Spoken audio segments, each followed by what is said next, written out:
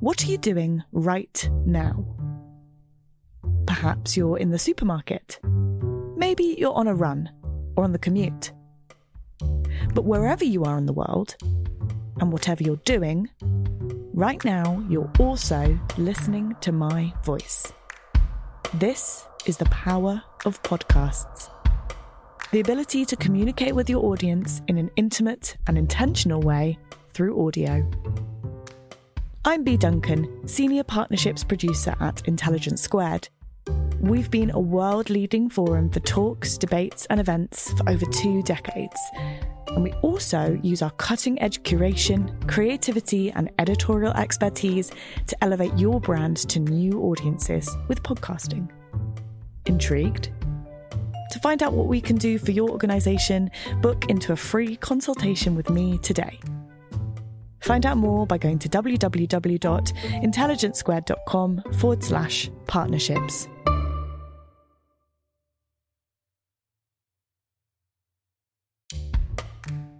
Welcome to Intelligence Squared. I'm producer Catherine Hughes.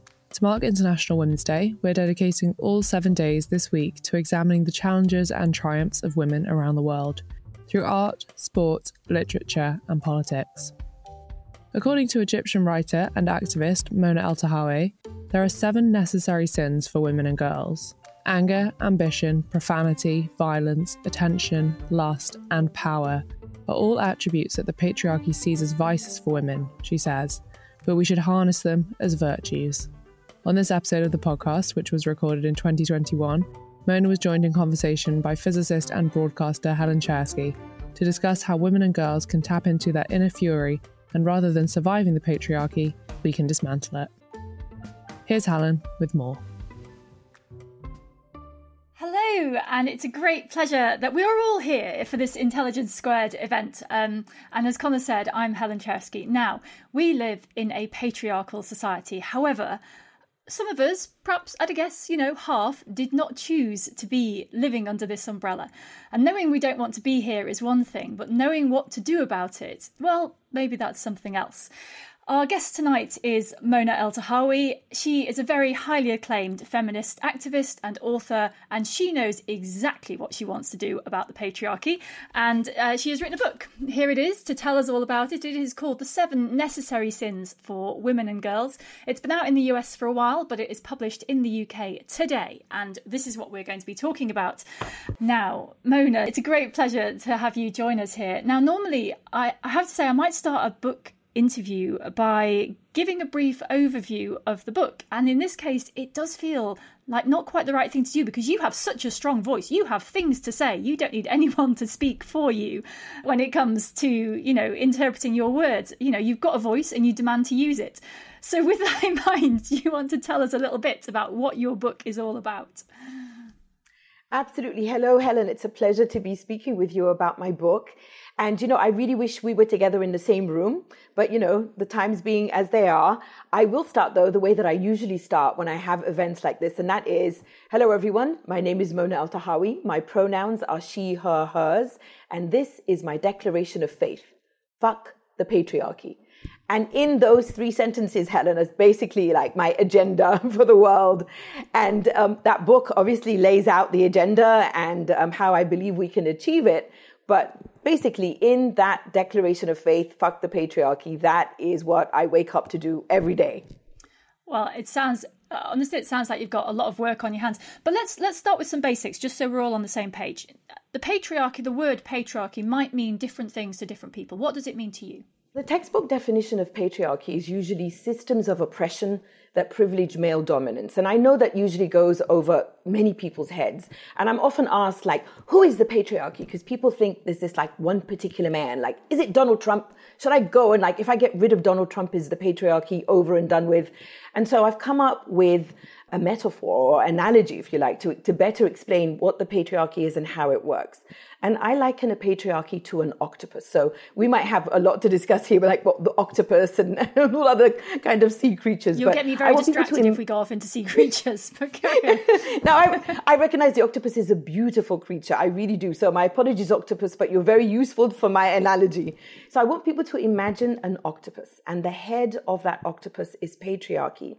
And each one of the 8 tentacles is one of those oppressions that privilege male dominance. So one tentacle, for example, is white supremacy or racism. Another is misogyny. Another is capitalism. Another is homophobia, transphobia, ableism, ageism.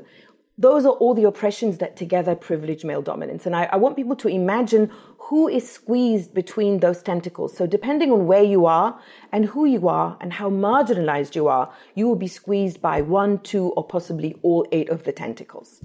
And you say later on in the book, there's this very important sentence, I think, that follows on from what you just said, which is that patriarchy isn't about men and feminism isn't about hating men. The focus is actually somewhere else. So tell us a little bit about that.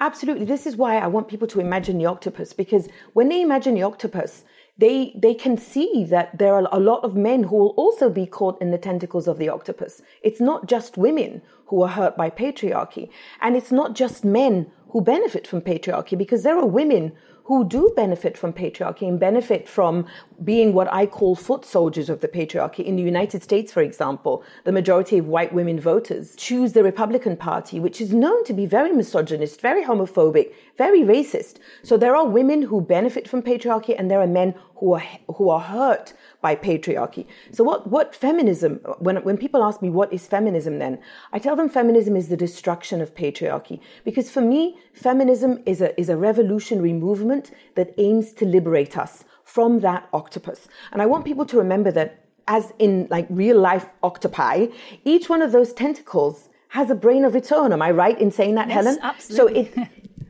So it's very devious, patriarchy is, because it can move those tentacles independently of each other or in tandem with each other. Well, let's get on to your methods. So the book is structured with these 7 sins, which is it's a powerful list. I mean, let's read through the list. So anger, attention, profanity, ambition, power, violence, and lust. So those are the things. Tell us. So that's what you want. So the premise of the book is that women, these are seen as vices, but you want people to be women, to be proud of them. Absolutely. And also, just as a quick note as well, I mean, the title of the book is The 7 Necessary Sins for Women and Girls. But you know, I go to great lengths in the book itself to say that I'm very inclusive of the trans community and gender non-conforming communities. I mean, it's a catchy title, Women and Girls, but it's basically the aim of my book is anyone who is not a cisgender heterosexual man and doesn't benefit from that octopus called patriarchy. So I deliberately use that structure because I'm obviously riffing off Christianity's 7 deadly sins. And clearly, I don't think the sins that I have in my book are sins. They are virtues, not vices. But patriarchy tells us that they're vices, tells us that they're sins, because I believe that these are the things that patriarchy doesn't want us to want to do or to be or to aspire to. So I go through the list, as you say, and the list is in ascending order of difficulty and importance, with anger being kind of like the junior sin, if you like. And I say that because I think a lot of people think that anger is the beginning and the end. And a lot of books have been written recently about anger, especially women and anger, and yay, women have to be angry. But then, okay, what happens after the anger? And that's the point of the 6 sins that follow the anger. Well, let's talk a little bit about something that you do mention right at the start, which is why you are angry. So this is partly, you know, your background, but it's also connected with things the patriarchy has very specifically done to you physically. Tell us a little bit about where your anger comes from to start us off. I'm a very angry woman. I tell people this. When people ask me, you know, what inspires you to write any particular thing, I tell them whatever has made me angry that day. And so, I begin the book by saying, I wrote this book. The first sentence in the book is, I wrote this book with enough rage to fuel a rocket.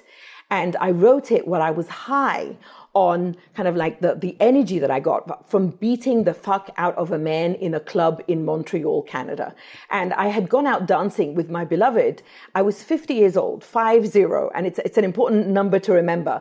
And I'd gone out dancing because I had wanted to take care of myself after days of receiving really gut-wrenching stories from women of Muslim descent after I started a hashtag called #MosqueMeToo. And that hashtag was inspired by Tarana Burke's Me Too movement, but it was designed as an act of solidarity for fellow Muslim women who wanted to talk about being sexually assaulted in Mecca, which is the holiest site for Muslims, or in Muslim sacred spaces. And I began it in February of 2018 because I heard that a young Pakistani woman called Sabika Khan had posted on Facebook about being sexually assaulted in Mecca. And that took me back to when I was 15, now 15, in 1982, and I'd gone on pilgrimage with my family to perform the fifth pillar of Islam, and I was sexually assaulted twice during pilgrimage. So between those two, the #MosqueMeToo and then going out to a club and being sexually assaulted is my life, basically. Now, when I was 15, I froze and burst into tears, a perfectly natural reaction to sexual assault. But when I was 50, in that club in Montreal, I tracked down the man who sexually assaulted me. I tugged at his shirt so hard that he fell. He wasn't expecting me to fight back, of course. And after he fell, I sat on him and I punched and I punched and I punched. And every time I punched him, I yelled at him, "Don't you ever touch a woman like that again." And it was glorious to beat the fuck out of this man. And after he got up, he wanted to see who is this woman who just beat me up. I smacked him so hard across his jaw, I almost broke my fingers. And he realized I was going to start beating him up again, and he ran away. Now, there's a very telling end to this anecdote, because the club manager tracked me down because, everyone in the club was talking about this woman who beat up this man. And he came to ask me what happened. And then he looked at my beloved and he said, "Why didn't you let your husband take care of it?" And I said to him, first of all, he's not my husband. And second of all, this is my body and I take care of it. That book was fueled by that rage, the memory of what happened to me at 15 when I couldn't do anything, and the shame of it, even though I'd done nothing to be ashamed of, and what happened when I was 50 and how I did take care of it and how energizing and glorious it was to beat up this predator. And I think, in that story, there will be things which appeal to, certainly resonate with lots of different women. And for me, as a very, I've always been very independent, but it's that assumption that there's a man who's going to sort things out. Like, even if it's the plumber turns up and I'm talking about how the boiler works, like, I have a PhD in physics. And they're looking for the bloke to tell him how it works. And, it is. And we will get onto the profanity, but it is very hard not to swear at that point. But you're very constructive with this. The thing I like about the book is that you are very, this list, as you say, they are associated with being vices. They sound like negative things, but you turn them into very positive things. And one of the examples, just in the first chapter on anger, you discuss a curriculum called Rage for Girls. And I really like this idea. So tell us what is in your Rage for Girls curriculum and how you teach it. Right. Well, I thought of this idea for the curriculum because I truly believe that we're all born with what I call a pilot light of rage that keeps us aware of injustices and allows us to be rightfully outraged at injustice. Because, of course, what's the reaction to injustice? It should be anger. But that pilot light of rage in girls is snuffed out as we grow up, because we're told to be nice and polite and quiet, and it's not good to be angry and to basically wait. Wait for what? Basically for the man to take care of it. And so I thought, what can we do so we can keep this pilot light of rage flaming inside girls? And so I looked to feminist icons of mine, and I mentioned some of the names in that chapter. And so what I've been doing is kind of like a magpie, collecting all of these feminist icons and things they've said. And I'm truly, literally kind of compiling this curriculum. So for two examples, one is the author Ursula K. Le Guin, who spoke, and I quote from a graduation speech that she gave at a women's college in the US, where she told these young women who were about to graduate that you are volcanoes.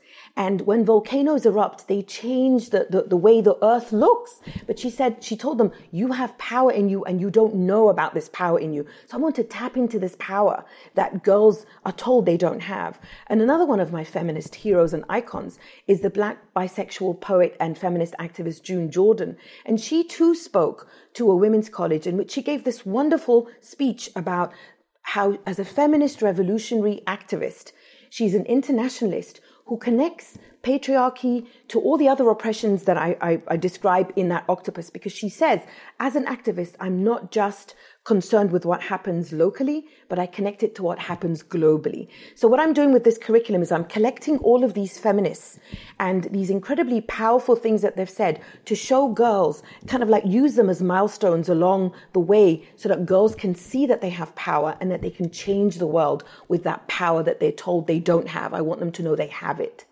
I think it's one of those things. It's almost easy to forget it's necessary. I think so. I remember. So on the few occasions I've had, serious sexual harassment type things, and I have complained.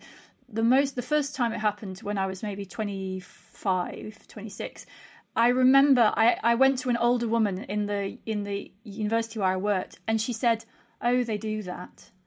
And that was more depressing than, because I was like, well, this idiot's done this thing, but I'm going to tell her so that he doesn't do it again. And this reaction that there was a generation of women, and my mother found it as well. She said the worst thing was this just acceptance that that women, oh, they do that, and that was more depressing than anything that happened to either of my mother or I think, just the giving up. And it's still there, isn't it? People haven't, we assume, it's all in the past, but it isn't, is it? No, absolutely not. What you're saying reminds me of two things that I think are perfect illustrations. One is when the Me Too movement began in France, Catherine Deneuve, who's this older revered actress, she spoke out against it and she said, oh, come on, we've all gone through this. It's seduction. It's I don't know what. It's the way it is in France. And I couldn't believe it. He is this, icon of French cinema saying exactly that, it happens. And basically it's kind of like, we put up with it.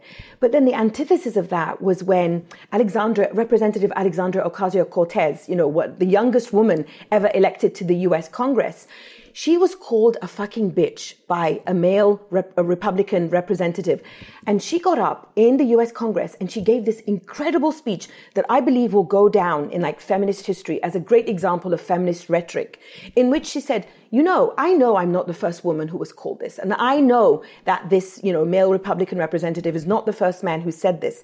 But it stops with me because my parents raised me to speak out. And she just laid it all out. And I love that disruption.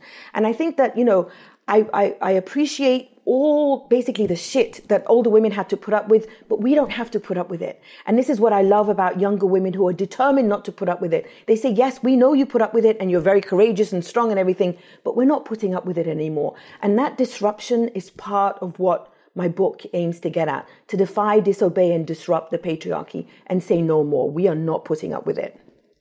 Well, let's get on to some of the other necessary sins. So, because I think they all have, what you lay out is that they all have their place. There's this constructive way of doing things is that these are not negative traits when used in the right place at the right. You're not, I don't think, advocating violence in all situations. You're advocating it when it's necessary. So let's get to the profanity, because this is something that is very striking actually, in that it's not, women are not expected to swear even now.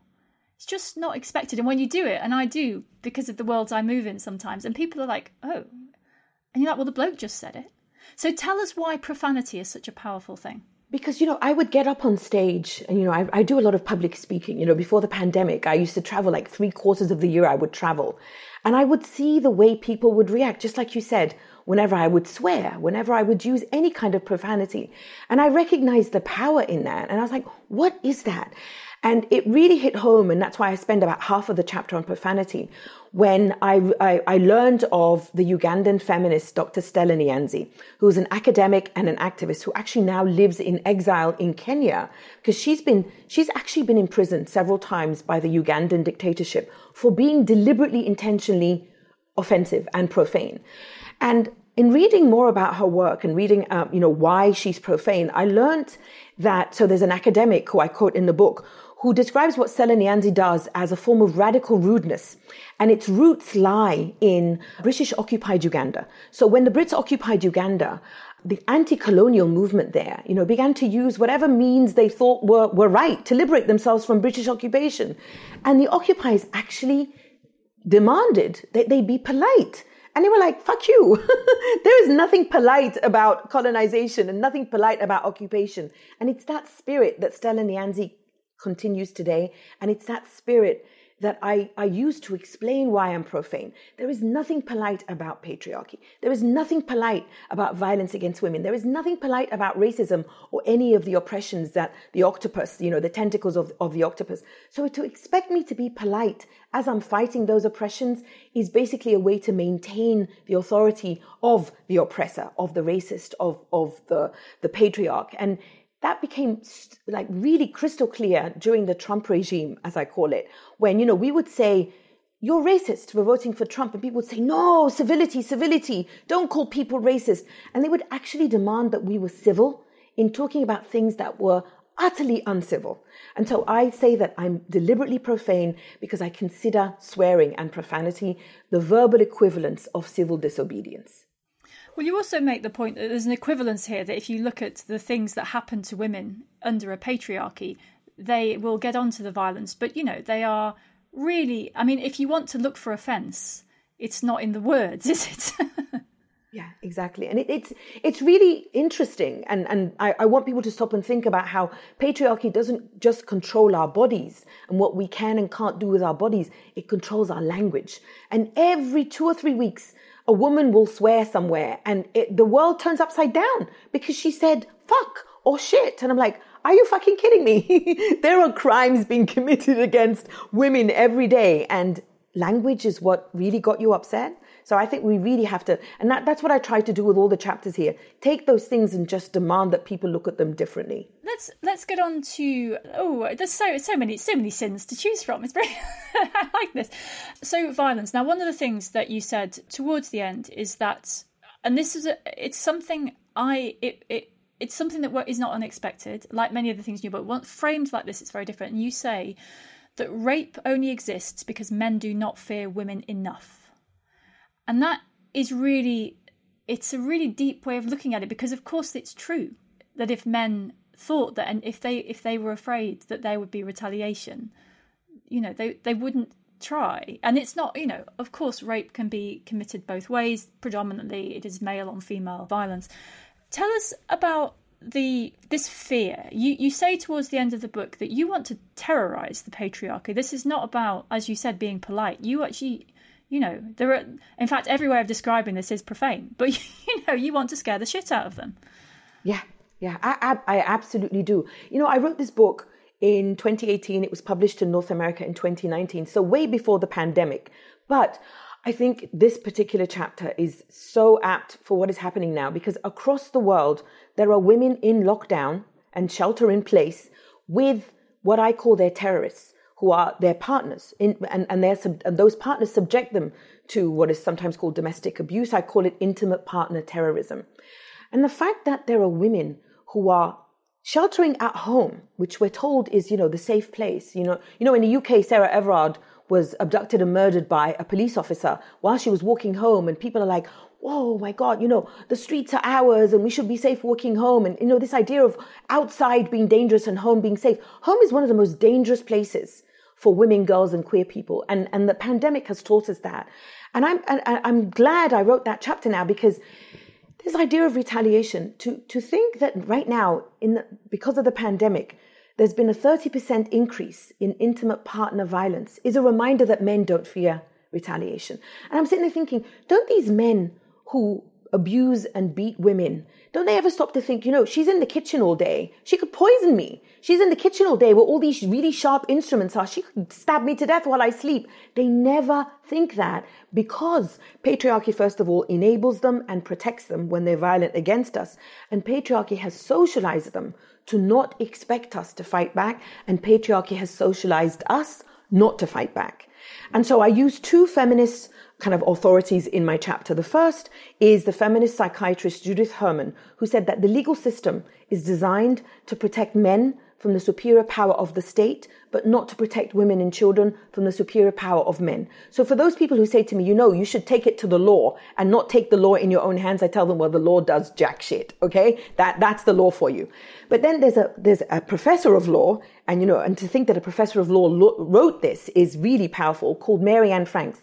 After I beat up that man in the club in Montreal, she contacted me and she said, read this article that I wrote for a law journal, because I believe what you did tonight was a perfect example of optimal violence.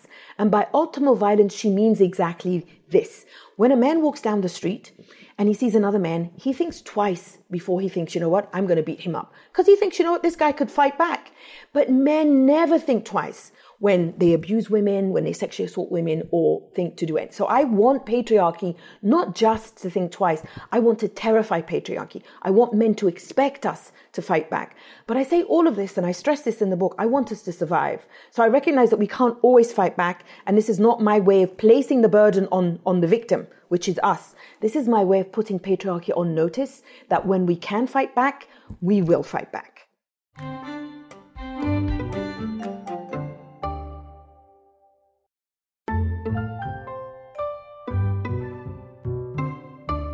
Now, I'm sure you must have spoken about this book in many countries, and I'm just thinking about the things that you might hear, and I'm anticipating here, maybe I'm wrong, but it occurs to me that, perhaps somewhere, I live in London, I can walk the streets of London, I have not ever personally been raped, I have not suffered many of the very worst things that men do to women. And so someone living in London, they might say to you, oh, well, the female genital mutilation, all these terrible things happen over there. But over here, it's not perfect, but it's a lot better. What is your response to that? Because you're quite direct about it. My response to that is, I am not here to make you feel good about over here. And I don't want you to think that it's shit over there. I want you to know that it's shit everywhere, because patriarchy exists everywhere, because of that octopus called patriarchy is universal. And a perfect example of that is I was in Australia in 2019 speaking on one of the most popular current affairs shows called Q&A. And it was an episode that coincided with a feminist festival. So it was a panel of feminists, women and a non-binary person who was also Indigenous. That episode has since been banned. So it broadcast live, but it was banned. And why was it banned? Because mostly white Australian men complained to the network that I incited violence by asking the question, how many rapists must we kill before men stop raping women? And because I said fuck 10 times, and because the Indigenous non-binary person who was on the panel said, how long must Indigenous people be polite and kind of like patiently wait for white Australians to stop abusing and murdering them? Now, had I sat on that panel and talked about, the list of shit over there, like, in the way that they would have expected me to, about, oh, look what happens in Egypt, or look what happens in Saudi Arabia, they would have been perfectly fine. But I was in Australian living rooms telling them, you are raping women at X rate every day. And, one woman is killed every week in Australia. So I was basically reminding people that it's shit over here. And for doing that episode is now banned. And this is the country now, Australia, where the Attorney General has been accused of sexual violence, where, they have this horrendous scandal of sexual violence. So I think people are being deliberately, they're being disingenuous, or they're living in denial. And my message to anyone who hasn't faced any kind of patriarchal abuse is, you're really lucky. And that privilege that you live in is short-lived. Because I think what shocked so many women with the Sarah Everard case is that this happened to a white woman, and it happened to a white woman by a police officer. Now, black women and women of color are murdered and ignored, all the time, including in the UK. And white women especially expect the police to protect them. But the rest of us don't expect that protection from the police. So I think the Sarah Everard case, and then the violent way that the vigil that was for Sarah Everard was broken up, and then also the violence used against people in the Kill the Bill protests in the UK. This is a bill that's supposed to give the police even more powers in the UK. I think have shaken people enough, I hope, to remember that it's shit over here and not just over there. And you use a very interesting comparison, just to move one step on from that, which is when you're talking about, you speak of, in America particularly, this, people looking at, for example, Muslim women who wear the hijab and saying, oh, well, they are oppressed. And yet those women voted for Trump. Tell me about that comparison. Yeah, I wrote an essay for Feminist Giant, which is the newsletter that I write, called If Amy Coney Barrett Was a Muslim. And Amy Coney Barrett was nominated for the Supreme Court by Donald Trump, and she was confirmed. This woman comes from an extremely conservative, extremist Catholic background. And if you read into her background and you just removed her name and removed who she was, I guarantee that most white Americans would say, that sounds like a Saudi woman, because they're in such denial about the kind of patriarchal and misogynist violence, even if it doesn't seem like violence to them, that they accept, and the theocracy too. And I call it theocracy in the United States because I see what the Republican Party is doing and what white evangelicals have done to the United States. And it's theocracy, and it's theocracy in power. And it elected Donald Trump to basically be its president. But they don't see that because they only see it over there, because they benefit from that. So these white women who voted for Donald Trump, we often say they voted against their interests, but they actually voted to uphold their interests because their interests are the men in their family, their husbands, their brothers, their sons. Now, most of those Christian conservative white women in the United States are very happy with that, but they seem to think that it's Muslim women who are oppressed. So they're invested in pointing at Muslim women and saying, look how oppressed you are. Going up to a Muslim woman in a headscarf in a supermarket and asking, did your husband make you do that? And they don't reflect that back to themselves and ask, did their husbands make them vote for Donald Trump? Who is the head of their household? How free are they? And what does their religious and political background teach them about the role of women? So in this essay, If Amy Coney Barrett Was a Muslim, I basically unpack that hypocrisy and say exactly that this is about patriarchy, whether it's in the United States or in a Muslim majority country. You're very specific about breaking the patriarchy. So it seems this question of merging between worlds. So, for example, during COVID, we've seen that countries with female leaders who are more collaborative and all these things, they're leading a country. They've generally done better during COVID. And it sounds like maybe that's not quite enough for you. You don't want them to sort of sneak into the patriarchy and change it from the inside. You just want to smash the whole thing apart. How does what do you want when it comes to all of this? Right. Well, I mean, that's basically the kind of like the gist or the premise of the chapter on power, because it's really important for me that people understand that I don't support a woman just because she's a woman. And that's why I wrote that essay on Amy Coney Barrett. Here's a woman. I'm not going to support her just because she's a woman, because my question is this a woman who upholds or dismantles patriarchy? Because if she's working to uphold it, she does not get my support. So what I want to do is dismantle that patriarchy. I'm not going to work from within. I know that there are some people who choose to work from within. Good luck to them. But if you choose to work from within, be very aware of how that within gets within you, because we're all socialized by patriarchy, and we all have to be very aware of how we must basically unsocialize ourselves from that patriarchy. And when people ask me, well, how do you see the dismantling of the patriarchy? What are the practical ways that I can do that? I tell them my solution to that is what I call feminism in 3D. And those 3Ds are defy, disobey, and disrupt the patriarchy. Because I think that when people think about feminism, they think about this thing you do maybe once every 2 years when you go on a protest. And some people don't even like to protest or can't protest or whatever it is. And I remind them, look, I did not come out of my mother's womb yelling, fuck the patriarchy. It takes, years and years of daily practice. And I call it daily practice. So I want people to remember that these 3Ds are like lifting weights. When you first start lifting weights, at the gym or you're in your weight room or whatever it is, you start with, like lighter weights and you work your way up as your muscles get more and more powerful. And I want people to think of feminism like that. Every day, find a way to defy, disobey, and disrupt the patriarchy so that you can strengthen your feminist muscles. And that way, you more practically and with more power in your feminist muscles start to dismantle the patriarchy. And do you see this as ever being a soft because I'm quite like to pick apart these are hard words you use, and I think there is a good reason for that. But people might say, oh well, you get more stuff done if you persuade people to be on your side rather than making them defensive. Are you saying that we should dispense with polite politics, or is there a place for that? How do you see, or is it just? I mean, it's not for you clearly, but how do you see it for everyone else? Yeah, I get that all the time. I'm like, Mona, if you just stop swearing less. Mona, if you just stop yelling. Mona, if you just smiled more.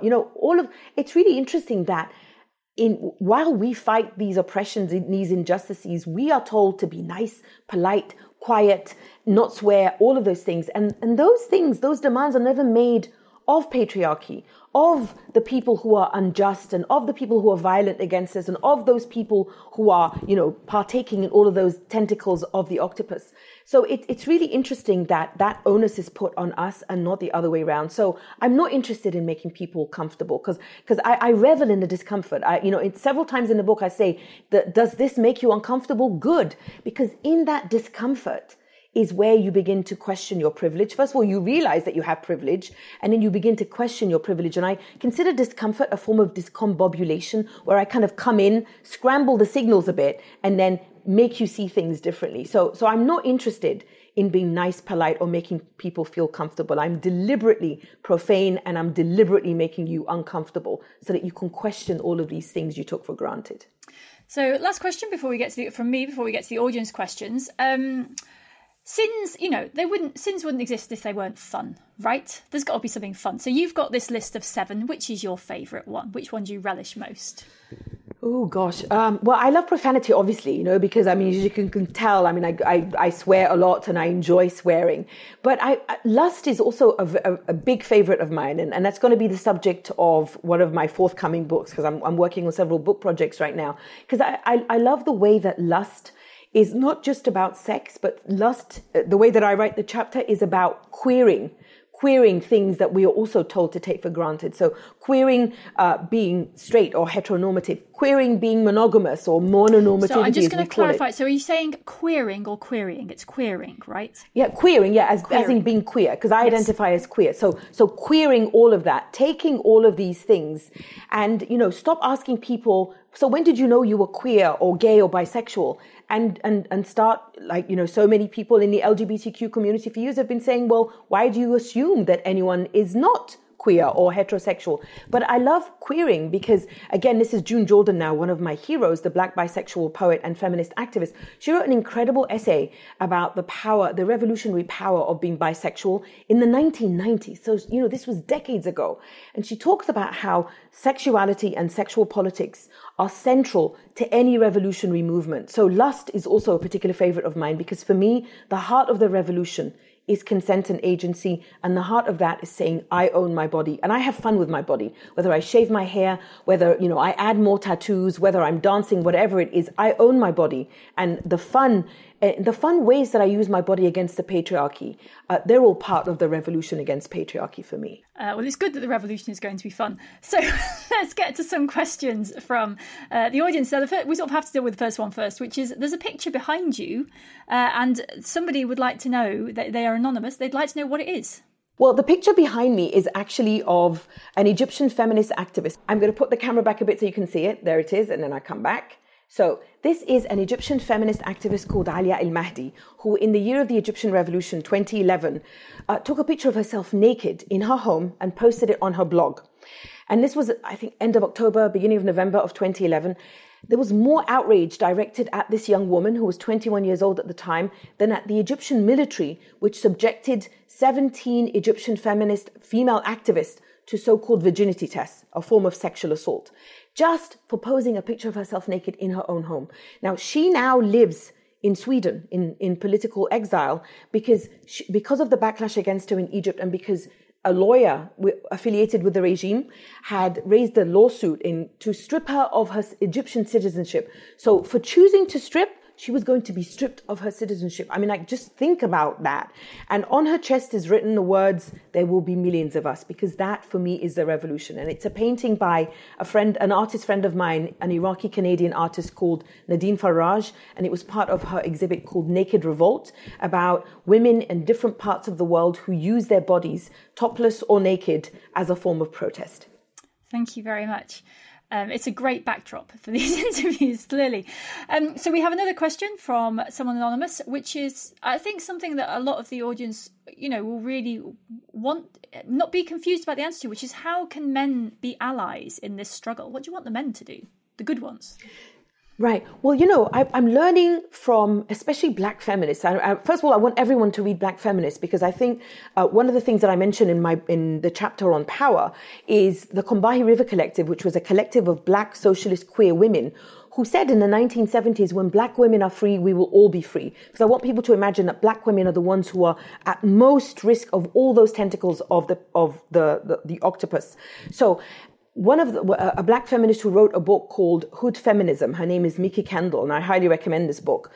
She often uses the word accomplice rather than ally. And I really like that word because accomplice is a much more proactive word. So I want men to be our accomplices against patriarchy because I want men to understand that patriarchy hurts them too.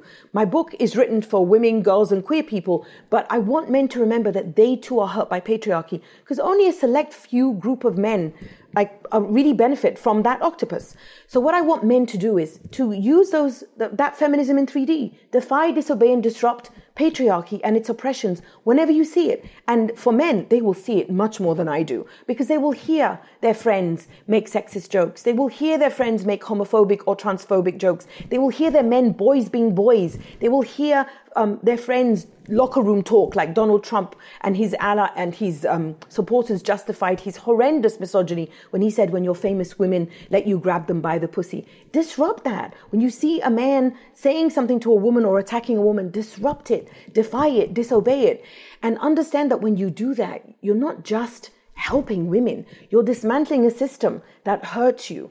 And, and this is also really important for the men who say, you know what? I'm not violent. I've never raped a woman.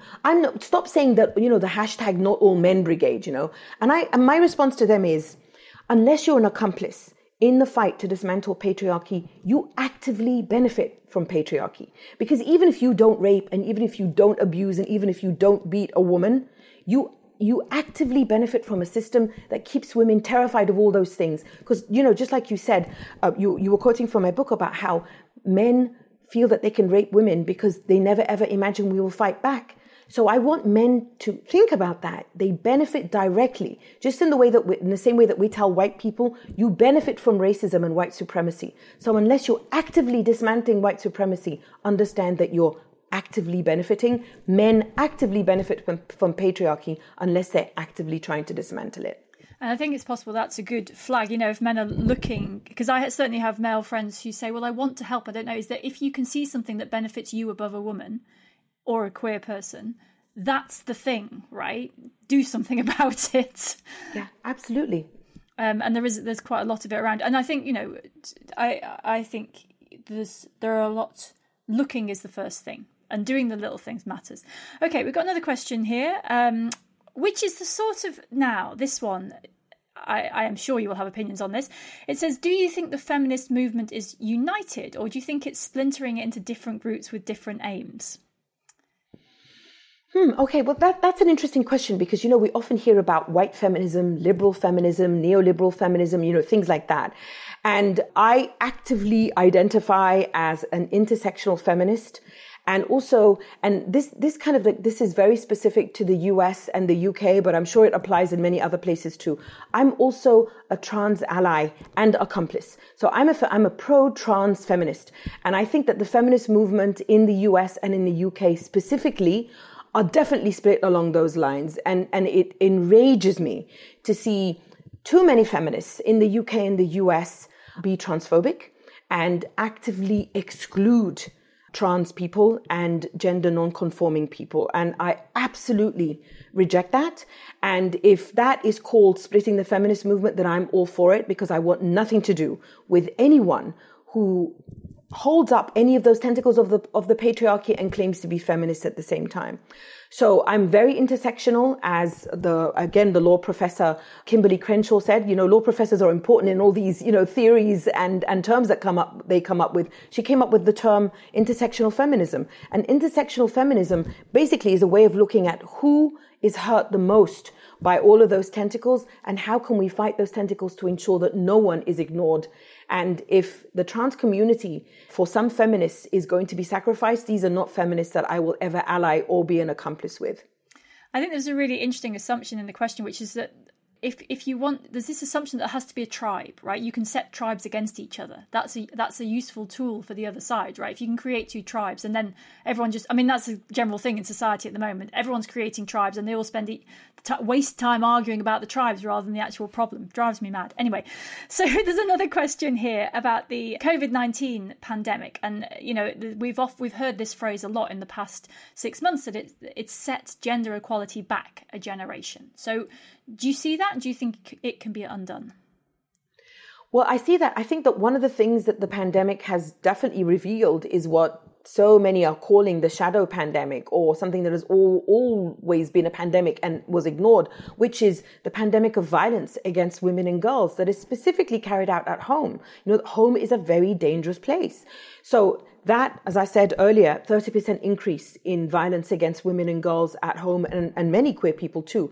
And then when you look at the workforce, so many women have been pushed out of the workforce. When you look at why they've been pushed out, it's that they've been pushed out because the industries that women have been pushed into in the workforce are those that have been affected the most during the pandemic. So retail, hospitality, and care. So that also has to make us wonder, you know, what kind of jobs were women allowed to have, and what kind of jobs. And also I want people to think about home, because, you know, before the pandemic, any kind of work that was done at home was never considered work and was never valued and was never paid. So women's unpaid labor, you know, for decades, feminist economists have been saying, you know, if we took into account the labor, the work that women do at home, and we gave it a value, GDP would look very different. And now people who are privileged are working from home. That's considered a privilege, you know, and people who are called essential workers are working outside of the home, and they're the least valued. So it's like, it's an upside down kind of like equation. This is why I talk about the octopus called patriarchy, because definitely a tentacle is capitalism. In the United States, there are more, actually around the world, there are more billionaires now than there were before the pandemic. And in the US, the wealthiest, most powerful country in the world, there is more hunger and more poverty during the pandemic than before. So clearly the world that we had before the pandemic was wrong on so many levels. And as a feminist, I'm not invested in just fighting the misogyny that the pandemic has revealed. I'm interested in fighting the octopus that the pandemic has made especially brutal and violent. So yes, it is setting back gender equality, and it's setting back, for me, the fight against patriarchy, because patriarchy isn't just a fight against misogyny. Patriarchy is also saying there should not be people so hungry in the wealthiest, most powerful country in the world that they are stealing baby food so that they can keep their children alive. And do you see any optimism in that? I mean, because one of the things that COVID has done is disrupted everything, but it also means you can build back differently. And, you know, there are places where perhaps even the privileged men who have perhaps been decision-making positions suddenly have worked out how hard it is to look after a small child at home all day. Do you see that? Is there anything like that makes you optimistic that actually in this process of building back, actually we can spot these things and just do a better job? Yeah, well, you know, people keep talking about going back to normal. I don't want to go back to normal. I say fuck normal, because normal is that octopus. Normal is what brought us here, because under that rubric of normal, we were told to accept so many things that should never have been acceptable. Now, the older I get, the more my feminism has led me to anarchism, and I'm an anarchist feminist. And often when you tell people I'm an anarchist, people laugh at you and say, well, you know, that's impossible. We're never going to get that. And so for me, the kind of the feminist revolution, the anarchist feminist revolution, is making the impossible possible. And I think that's what the pandemic has helped us do, to imagine something other than that normal. We, you know, my friends who are disabled are saying, so now we can have classes and meetings like this online. Whereas when we asked for this as, you know, the disabled communities, you told us it was impossible. And, you know, so many other things that we were told were impossible have suddenly been shown to be, quite possible.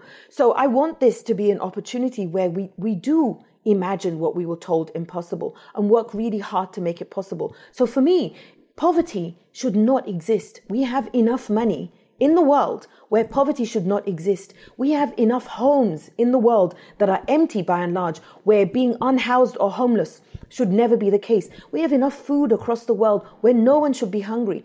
And, you know, usually when you say those kind of things, people laugh at you and say, what kind of utopia is that?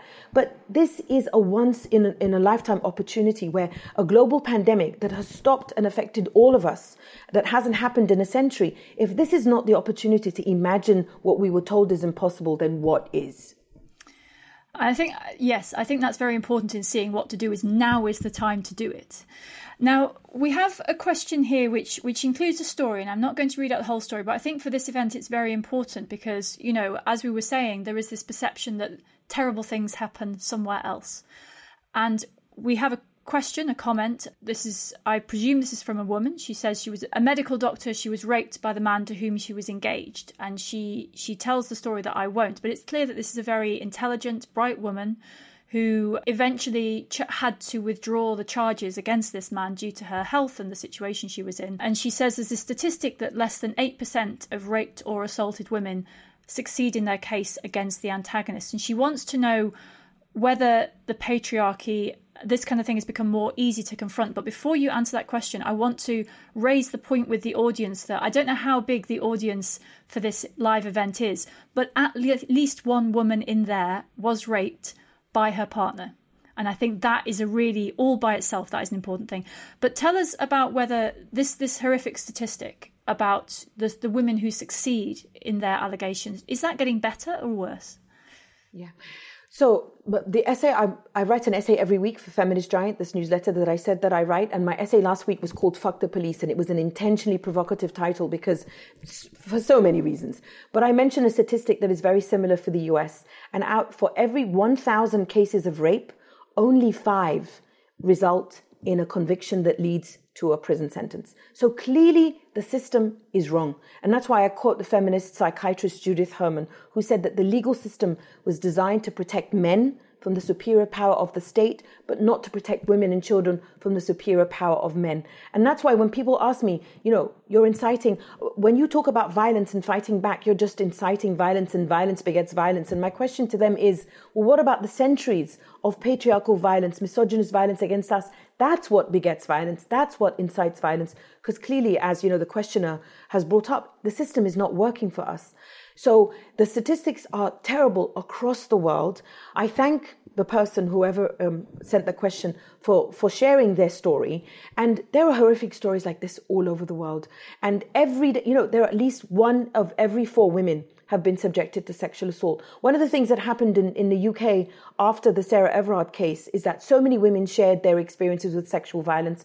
You saw about how, I think it was like 90% of young women in the UK had been subjected to sexual assault or harassment in their lifetime. And now you have a Me Too for schoolgirls where they go on a website and share their horrific stories. So it's like every age group, everywhere you go. This is not specific to a particular culture, religion, or country, because patriarchy, that octopus, is universal. So clearly our system is not working. And again, this is one of the things that I want to leave in what we call the before time, in what people call normal.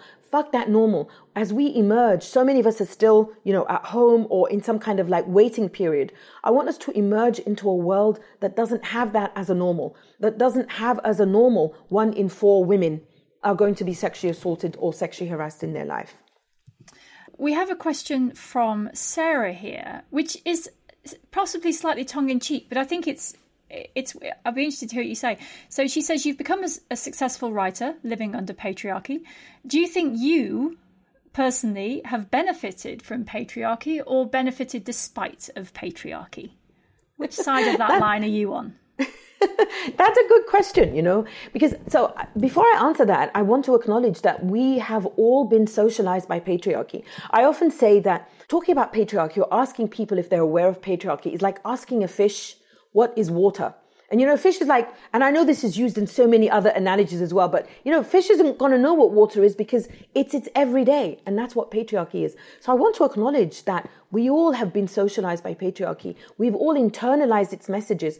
And none of us, including me, feminist giant as I am, as I call my newsletter, are completely free of patriarchy. But what I do is that I'm aware of it every day. And whenever I see the ways that I've internalized it, I actively try to unroot it or to get it out of me.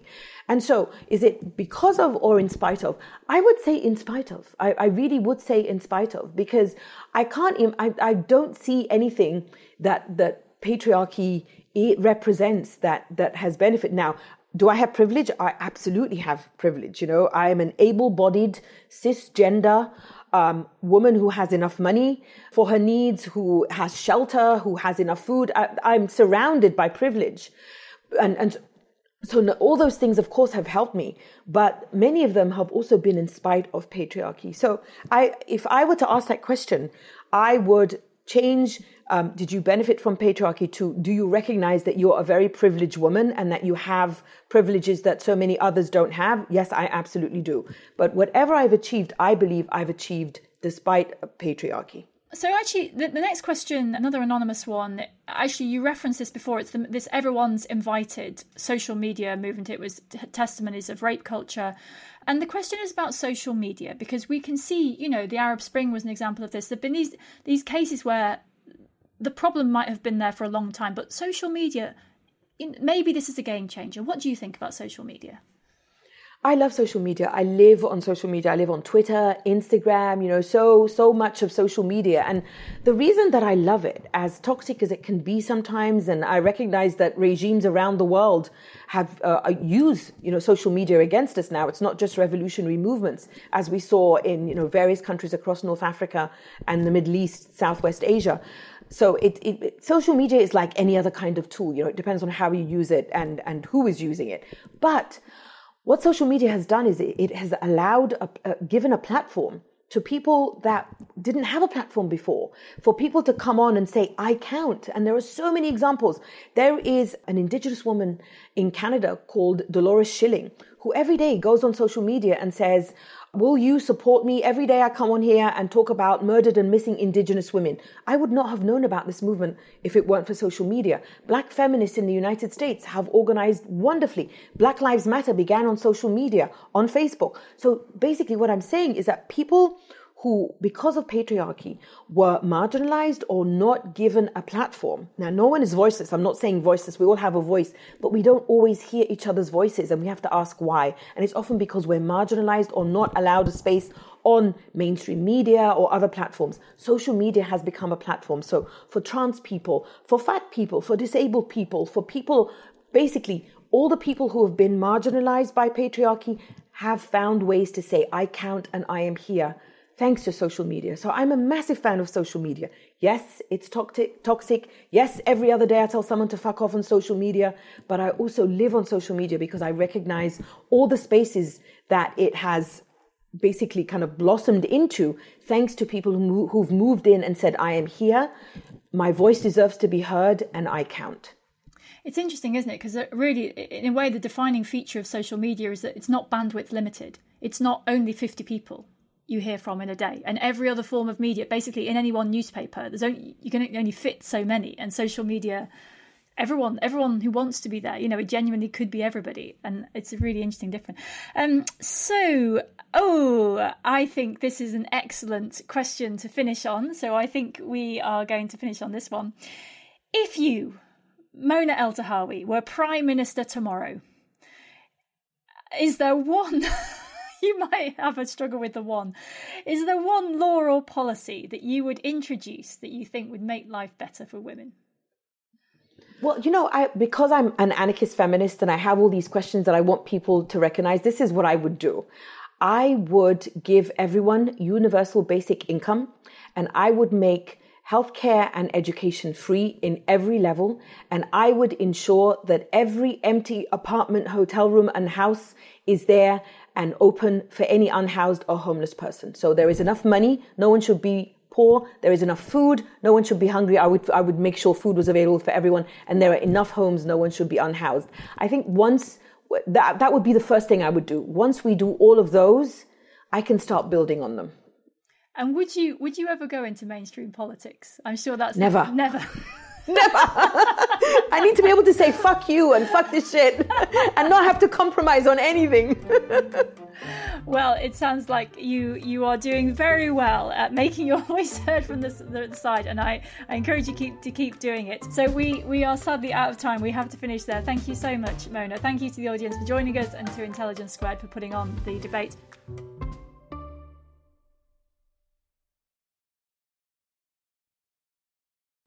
What are you doing right now?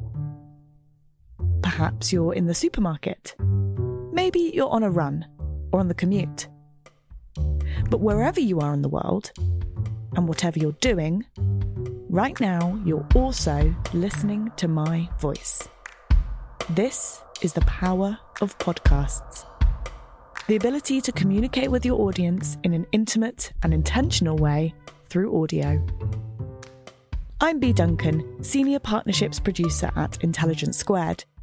We've been a world-leading forum for talks, debates and events for over 2 decades. And we also use our cutting-edge curation, creativity and editorial expertise to elevate your brand to new audiences with podcasting. Intrigued? To find out what we can do for your organisation, book into a free consultation with me today. Find out more by going to www.intelligencesquared.com/partnerships.